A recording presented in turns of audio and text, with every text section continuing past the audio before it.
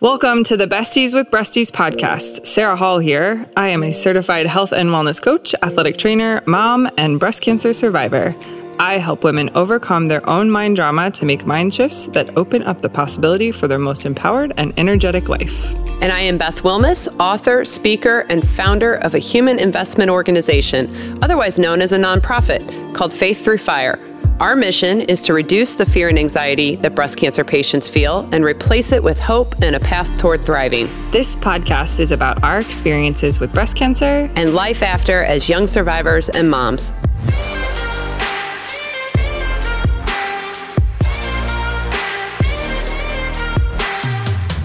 How was your Mother's Day? It was. I got a new plant. Oh my gosh, you're such a nerd. Nerd! I have so many plants. It's not even funny. Is that what Eric and the girls gave you? Yeah, it's a big fiddly fig tree. Ooh, yeah. A fig tree? Yeah, fiddly fig. Oh yeah, those are beautiful. Yeah, they look like a fiddle. Very designer. It is so. That's what's always like in those magazine. Yeah, I was just gonna say they're always in the magazine. I think I spent as much on the pot though as we did on the plant. So yeah, well, it was quite a plant investment. I was gonna say those plants are not those plants are not cheap at all. No, they're not. But they do look good. Yeah, they do. Well, good. Yeah. I'm excited. I had a pretty good Mother's Day too. My husband knows me so well that he offered to paint my daughter's room for me. Yes. Yeah. I hate painting. You totally were like, wouldn't it be great if I showed up and he had painted the room and you...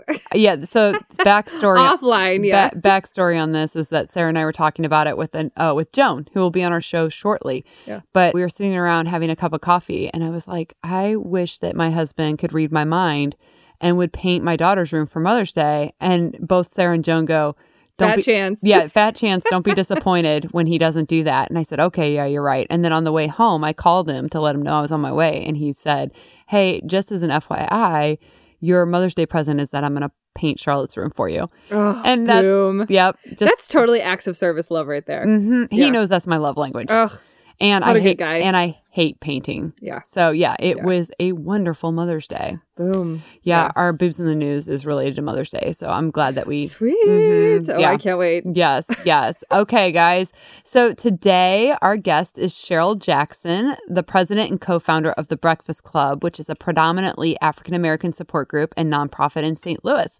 Their mission is to support and educate women concerning breast health, breast cancer prevention, and screening. She is a retired pediatric nurse practitioner who was diagnosed with breast cancer in 1992. Oh, good. So we got a survivor here. That's right. Yeah. So she is joined today by Brenda Carter, a retired federal employee who was first diagnosed with triple-negative breast cancer back in 2009. So it's a long-time survivor. She and her husband joined the Breakfast Club back in 2010. Right. Yeah. All right. But before we do that, let's hear from our first sponsor. We did it. We fought our way to survivorship. But for some of us, our story unfolds to include lymphedema. Hearing this new diagnosis can be disheartening. But with the right care, it doesn't have to be the burden it once was. FlexiTouch Plus is a comfortable and convenient home management therapy clinically proven to control swelling better than self-massage while reducing infection risk, outpatient visits, and lymphedema-related care costs. Talk to your doctor to see if the FlexiTouch pump is right for you. Learn more at tactilemedical.com. Well, welcome, Cheryl and Brenda. Thanks for being with us today. Good to be with you. Thank you for having us. Absolutely.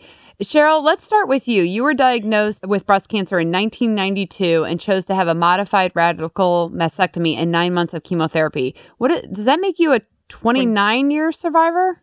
Yes, I'm a 29-year survivor. Woo! Woo! That's awesome. What an encouragement to all these newly diagnosed women to see you. Here you are thriving 29 years later. We look to you for hope. Yeah, that's right.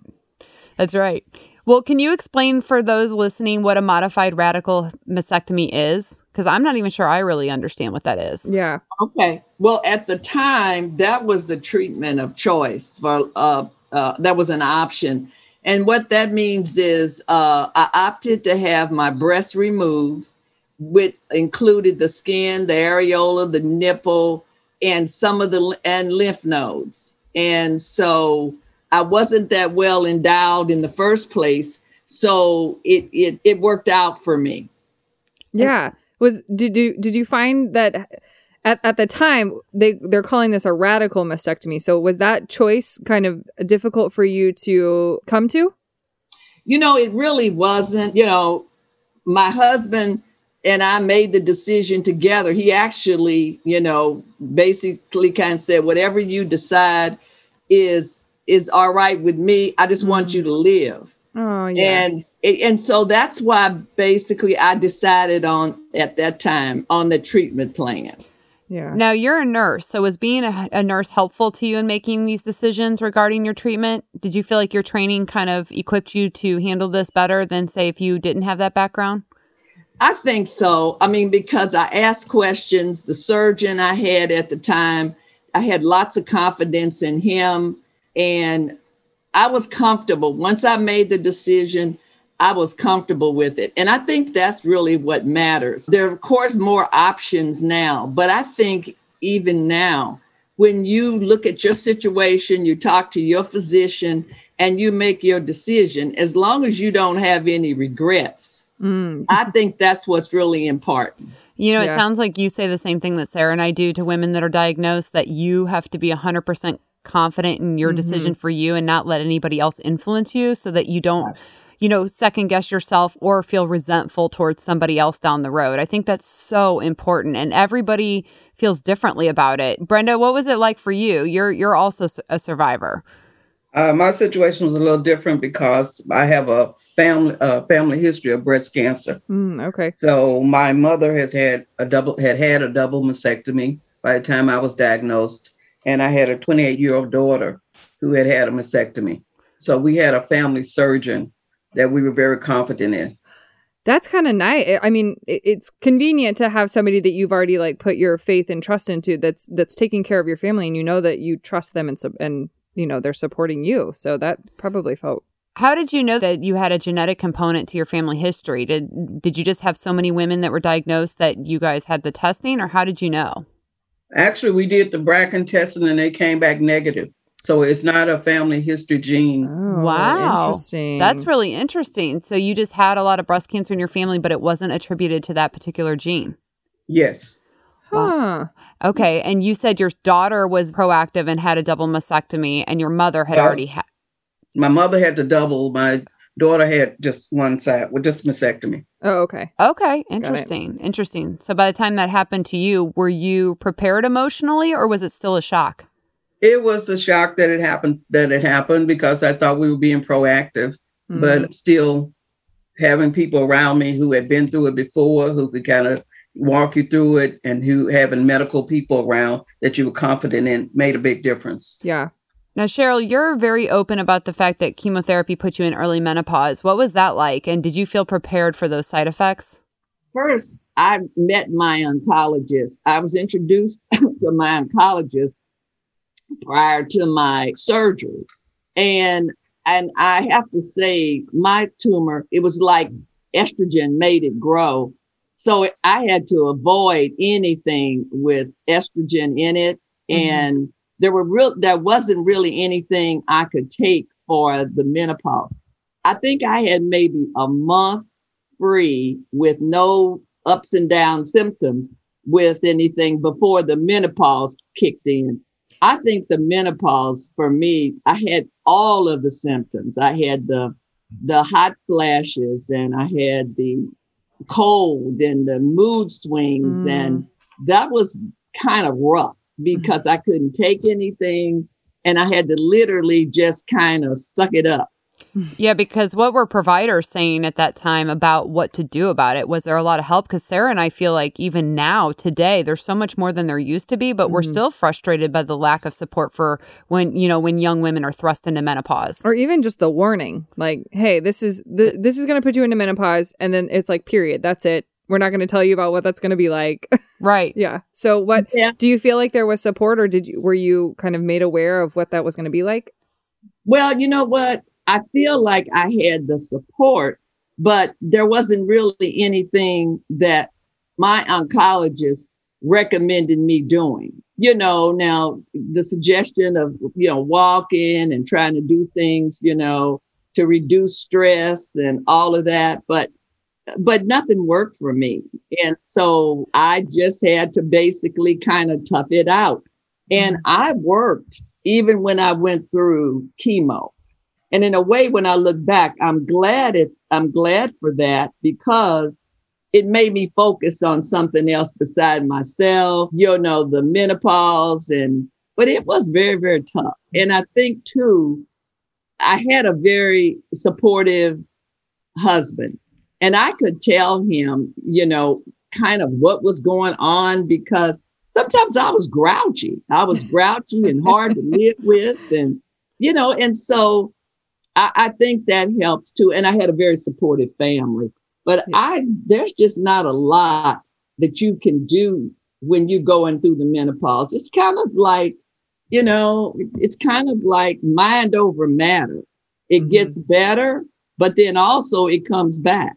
Yeah, and it's very severe. I mean, for Sarah and I, we were raising kids and we're, in our 30s, and all of a sudden it's like you're in menopause almost overnight, and it's very extreme. And, people weren't meant to go into menopause over one night. It was not with young children. No. We always say that you're not supposed to be parenting in menopause for a reason, that irritability and things, that's something, that struggle is real. Yeah. It is real. Yeah. And I don't know, it's really hard to raise kids when you're like that, because they don't deserve it and you don't want to be that way. And that's part of the emotional struggle that people don't talk about. It's the menopausal symptoms, but then it's also the emotional kind of piece of it, of how you feel knowing that that's... I think it's because you lose your relatedness to the other 30-year-olds out there. Like, you're not the 30-year-old that everyone else is, like, struggling with their periods or whatever. You're struggling with irritability and grouchiness. So, right. And you're talking to your kids, trying to, parent them in a, I knew that I was way more relaxed before I was on my hormone suppression therapy than I am as a parent now. And it's frustrating. Yeah. Well, both of my kids at the time were in college. So, which I'm glad, but both of them were in college. And so my husband had to deal with me. But I tell you, we started to incorporate humor in some of the things that I was going through, which made me, be aware more of, like, when I knew I was getting grouchy, I just kind of went to the side for a while and just kind of went out yourself, took a walk or did something. Yeah. And he would say to me, "What's wrong? Your little people don't want to play with my little people." We'd have a laugh, but it really wasn't anything I could take medically. And my oncologist was very, very careful about anything that I took that she didn't know about.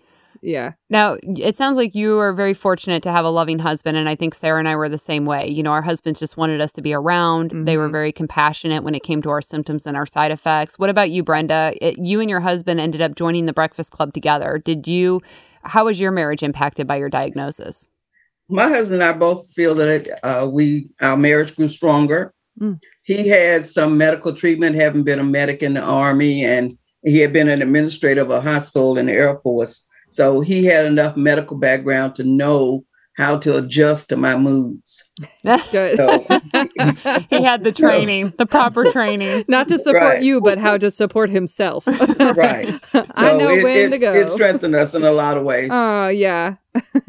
So, it sounds like you guys had good support, at home and with your spouses. But did you, both of you, I want to hear from both of you, how do you feel like your faith helped you in your breast cancer journey?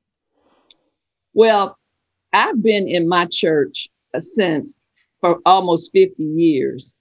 But yet, when it took me 5 years to get up and basically make an announcement, when I went at my 5-year mark, when, I got diagnosed. So you didn't tell your church until you were 5 years post-diagnosis? Yeah, that's right. Wow. Now, I didn't, not openly, because at that time, I wasn't really ready to come out publicly. I would talk to women privately, but I just wasn't ready to share. And when I it was at the church. And basically it was my 5-month It was my 5-year. And when I got up to make the announcement, I told them that some probably knew, but a lot of people didn't know. And I just kind of just did a testimony and shared. And as a result of that, because there were about 6 women in the congregation who nobody knew they were survivors. It was almost still hush, hush. And the Breakfast Club got started because there was a young lady who had just been diagnosed, and she was married, had 2 young kids.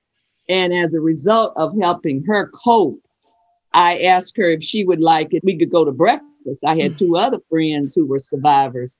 And that's basically how the Breakfast Club got started. Oh, breakfast with friends cures anything. It's true. That's right. Especially a 4-hour one. For sure. It's therapy. So I'm interested in this, Cheryl. So was it because you just didn't feel emotionally ready to share that piece of you? Or was there a part of you that felt shame about the diagnosis? Or was it more just that you didn't want people to know because you just felt private about it? I really wasn't ready to come out publicly. You know, my husband kept telling me, he said, why don't you just share with people you're a pediatric nurse, you've done this, you've done all that. And I was like, I'm not ready. I'm just not ready to do it publicly. But I wasn't ready that Sunday. I mean, I wasn't ready. I didn't come to church to say that, but it just happened. And, you know, I'm pretty grounded in my faith. I wasn't ashamed of, you know, having a mastectomy, and that year with the chemo and all that, it had its ups and downs, but I still managed to go to church. So people didn't really know what I was going through until I basically publicly admitted it. And then, of course, once I admitted it, then, you know, a lot of this, my whole life changed. My whole life changed. I think it's interesting that you use the word admitted. Like shared it. You shared what was happening with you. I feel like admitted is like, I peed on the carpet over there, and now I'm admitting that it happened. Like, you know, you want to. I feel like saying shared has, you know, less of a shame on me kind of connotation. Yeah. I don't ever, now with my family and my extended family, everybody knew. Everybody knew. But I just wasn't ready until then to go outside of my immediate circle. Yeah. Sarah and I have talked about this before because I'm a very private person. And so we always joke about how it's hilarious that we're doing the work we're doing now because obviously it's all front and center. I mean, I talk about breast cancer all the time now. But when I found out about my diagnosis, I felt very private about it. And I wasn't ready to kind of come out about it either. And but I will say, and I'm curious to see if you feel the same way. Once you do share that piece of you and you're open about it, I found it very healing. And I still do to talk about it. I find it healing to be able to use my experience to kind of relate to other women. Do you feel that way? Do you feel that way, Brenda? I feel that it's very healing too. In my case, our faith gave us the strength to make it through the treatments and the side effects and my reoccurrence. But being a private person also, we told, my husband is a deacon in the church. So we told the minister and the deacons. So they knew. But as far as standing in front of the congregation and telling everyone else, no. After my recovery, though, I have referred other people to the Breakfast Club once I become aware of their situation. Sure. Was your faith shaken at all when you had a recurrence? Did you think that you had left this behind you and then were shook to find that there was a reoccurrence, or did you handle it kind of in stride? How was that? I think I handled it in stride because I was looking through some old papers and I found out that when I was originally diagnosed, they gave me some information about the possibility of recurrence. So I was reading through that. And as I read through that, and with the confidence I had in my oncologist from before, I was comfortable with it. Okay. Yeah. So something that we've kind of been talking about in the last couple of episodes is sometimes it sounds as though you ladies you really owned your breast cancer experience. You didn't feel a lot of shame in it, although maybe you felt a little private about it. But there is some thought in the African American community that there is a stigma tied to breast cancer. And it sounds like you kind of understand those feelings. And so that puts you in a unique position to address it. Before we kind of go down that path, do you guys want to do some boobs in the news? Are you guys familiar with our boobs in the news segment? No, I'm not. Okay. All right. So, Sarah, you want to tell them what Boobs in the News is? So, Boobs in the News is a funny segment where we read real tweets from people or ridiculous news stories. Yeah.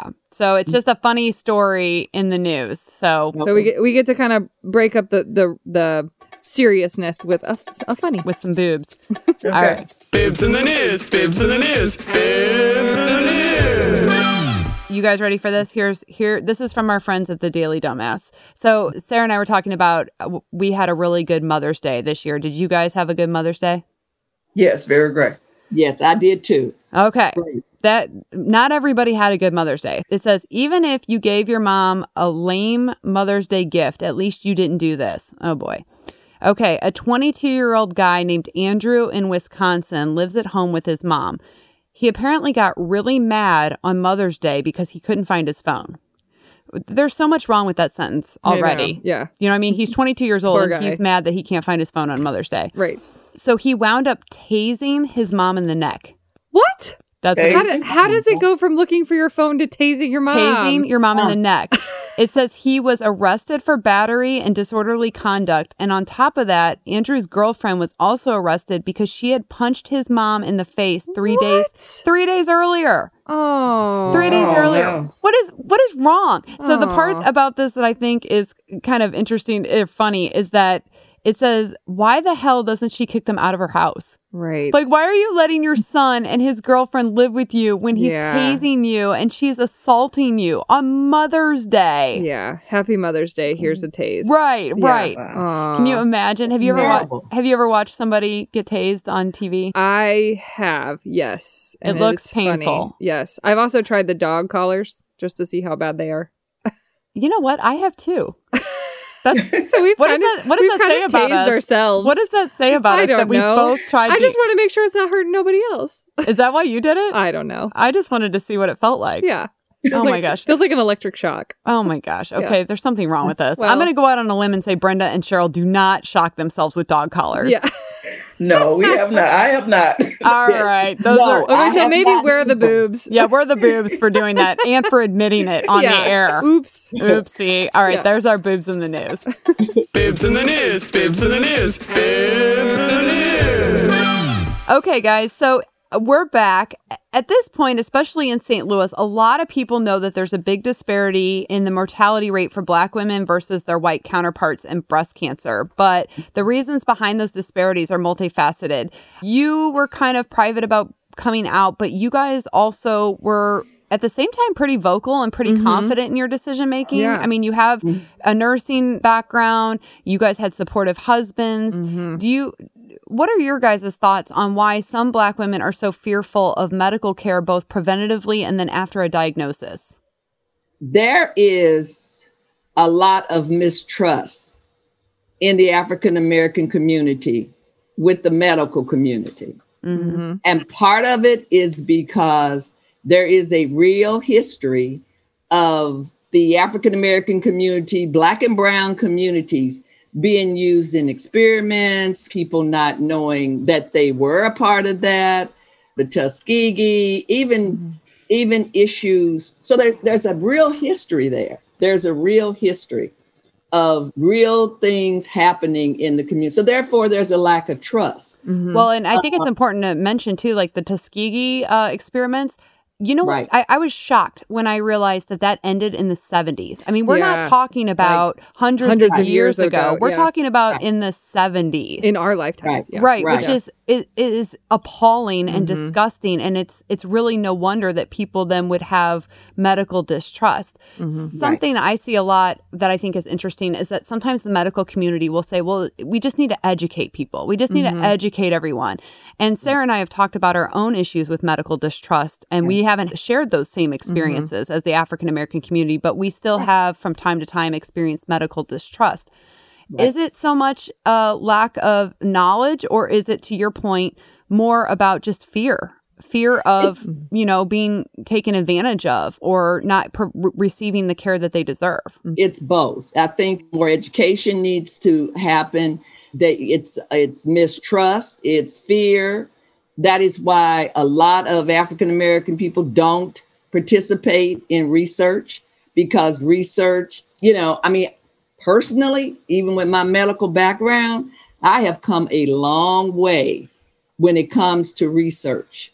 In the beginning, when the Breakfast Club really got started, you would say research to me, and I'd be like, that's a closed book. Mm-hmm. We're not going down that avenue, However, through the years, what's happened is we have invited researchers in to talk to us, to be speakers, to answer our questions. And as a result, there have been women on their own, once they heard about maybe a research project, would participate.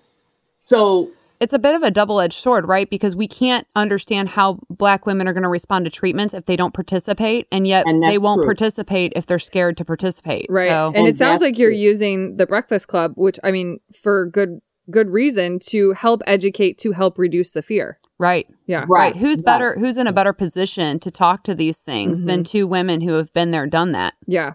Well, the majority of the women in the Breakfast Club are breast cancer survivors. 90% of them are survivors.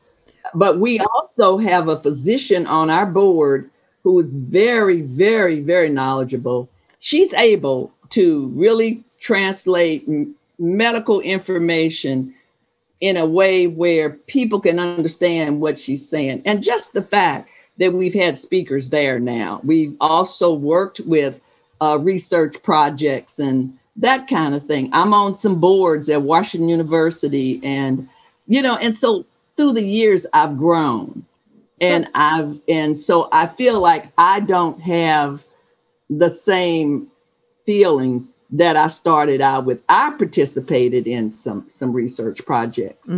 So I think that's what's helped. Now, I don't know, Brenda may want to speak on it too.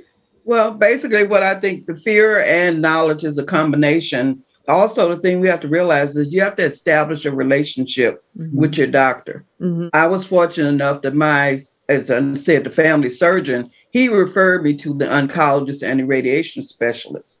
So, but I have over the years encountered people who were going to the same oncologist who were not comfortable with him. And we need to realize that it's a personal relationship that you have to establish. And if you don't have it, you should move on. In our choosing the right provider for you episode, we talked about how there are kind of two kinds of people, and there's the ones who just want the facts and they want to get in, they want to get out. And then there's the ones who are more relational, and just creating that relationship helps build the trust with your provider.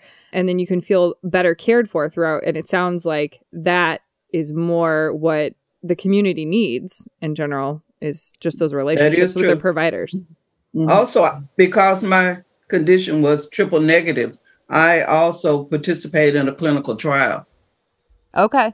Just having that relationship there. And I think in the medical community today, they're kind of operating in this medical environment to triage and treat the disease. And sometimes because they're so rushed and they're running from room to room, that some of that connection can be sometimes missing. And so I agree that you have to feel comfortable with your providers, or else you're not going to get optimal care. There's just always going to be something between you and them.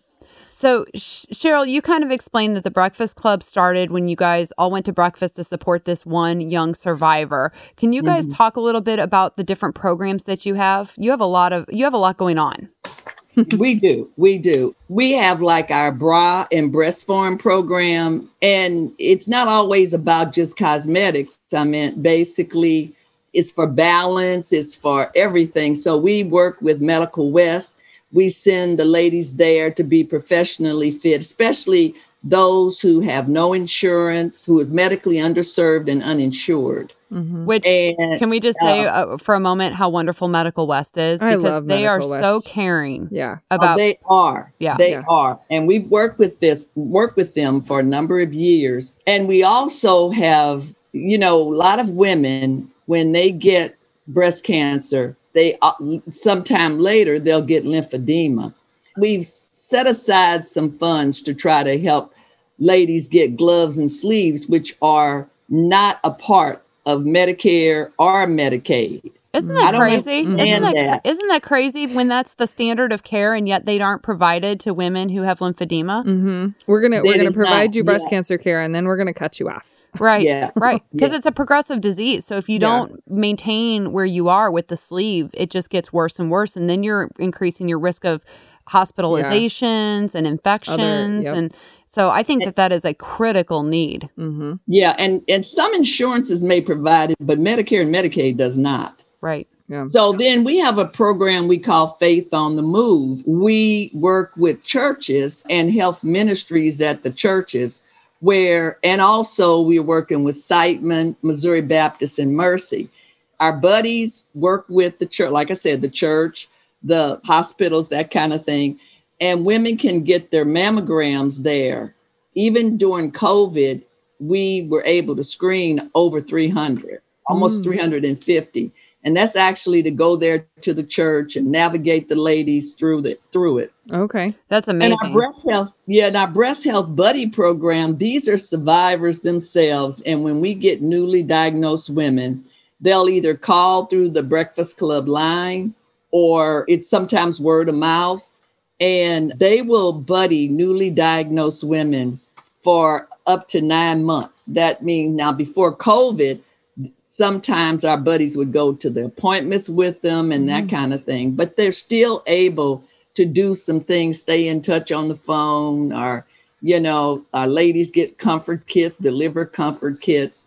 And so they're able to do that. And I think even during COVID, I think we had maybe this past year, we were close to maybe like 20 newly diagnosed women. Mm-hmm. Yeah. And I think especially because of COVID, I mean, you had heightened patient anxiety, you had lack of support in the medical environment because they couldn't bring their loved ones in. So and people just skipping their routine screening because COVID. Right. So I think emotional support in your buddy program was just so needed during that time. Yep. And we should see referrals go up at that time because the hospitals weren't able to provide that support on site at all. Before we wrap up with where people can find you, let's hear from our second sponsor.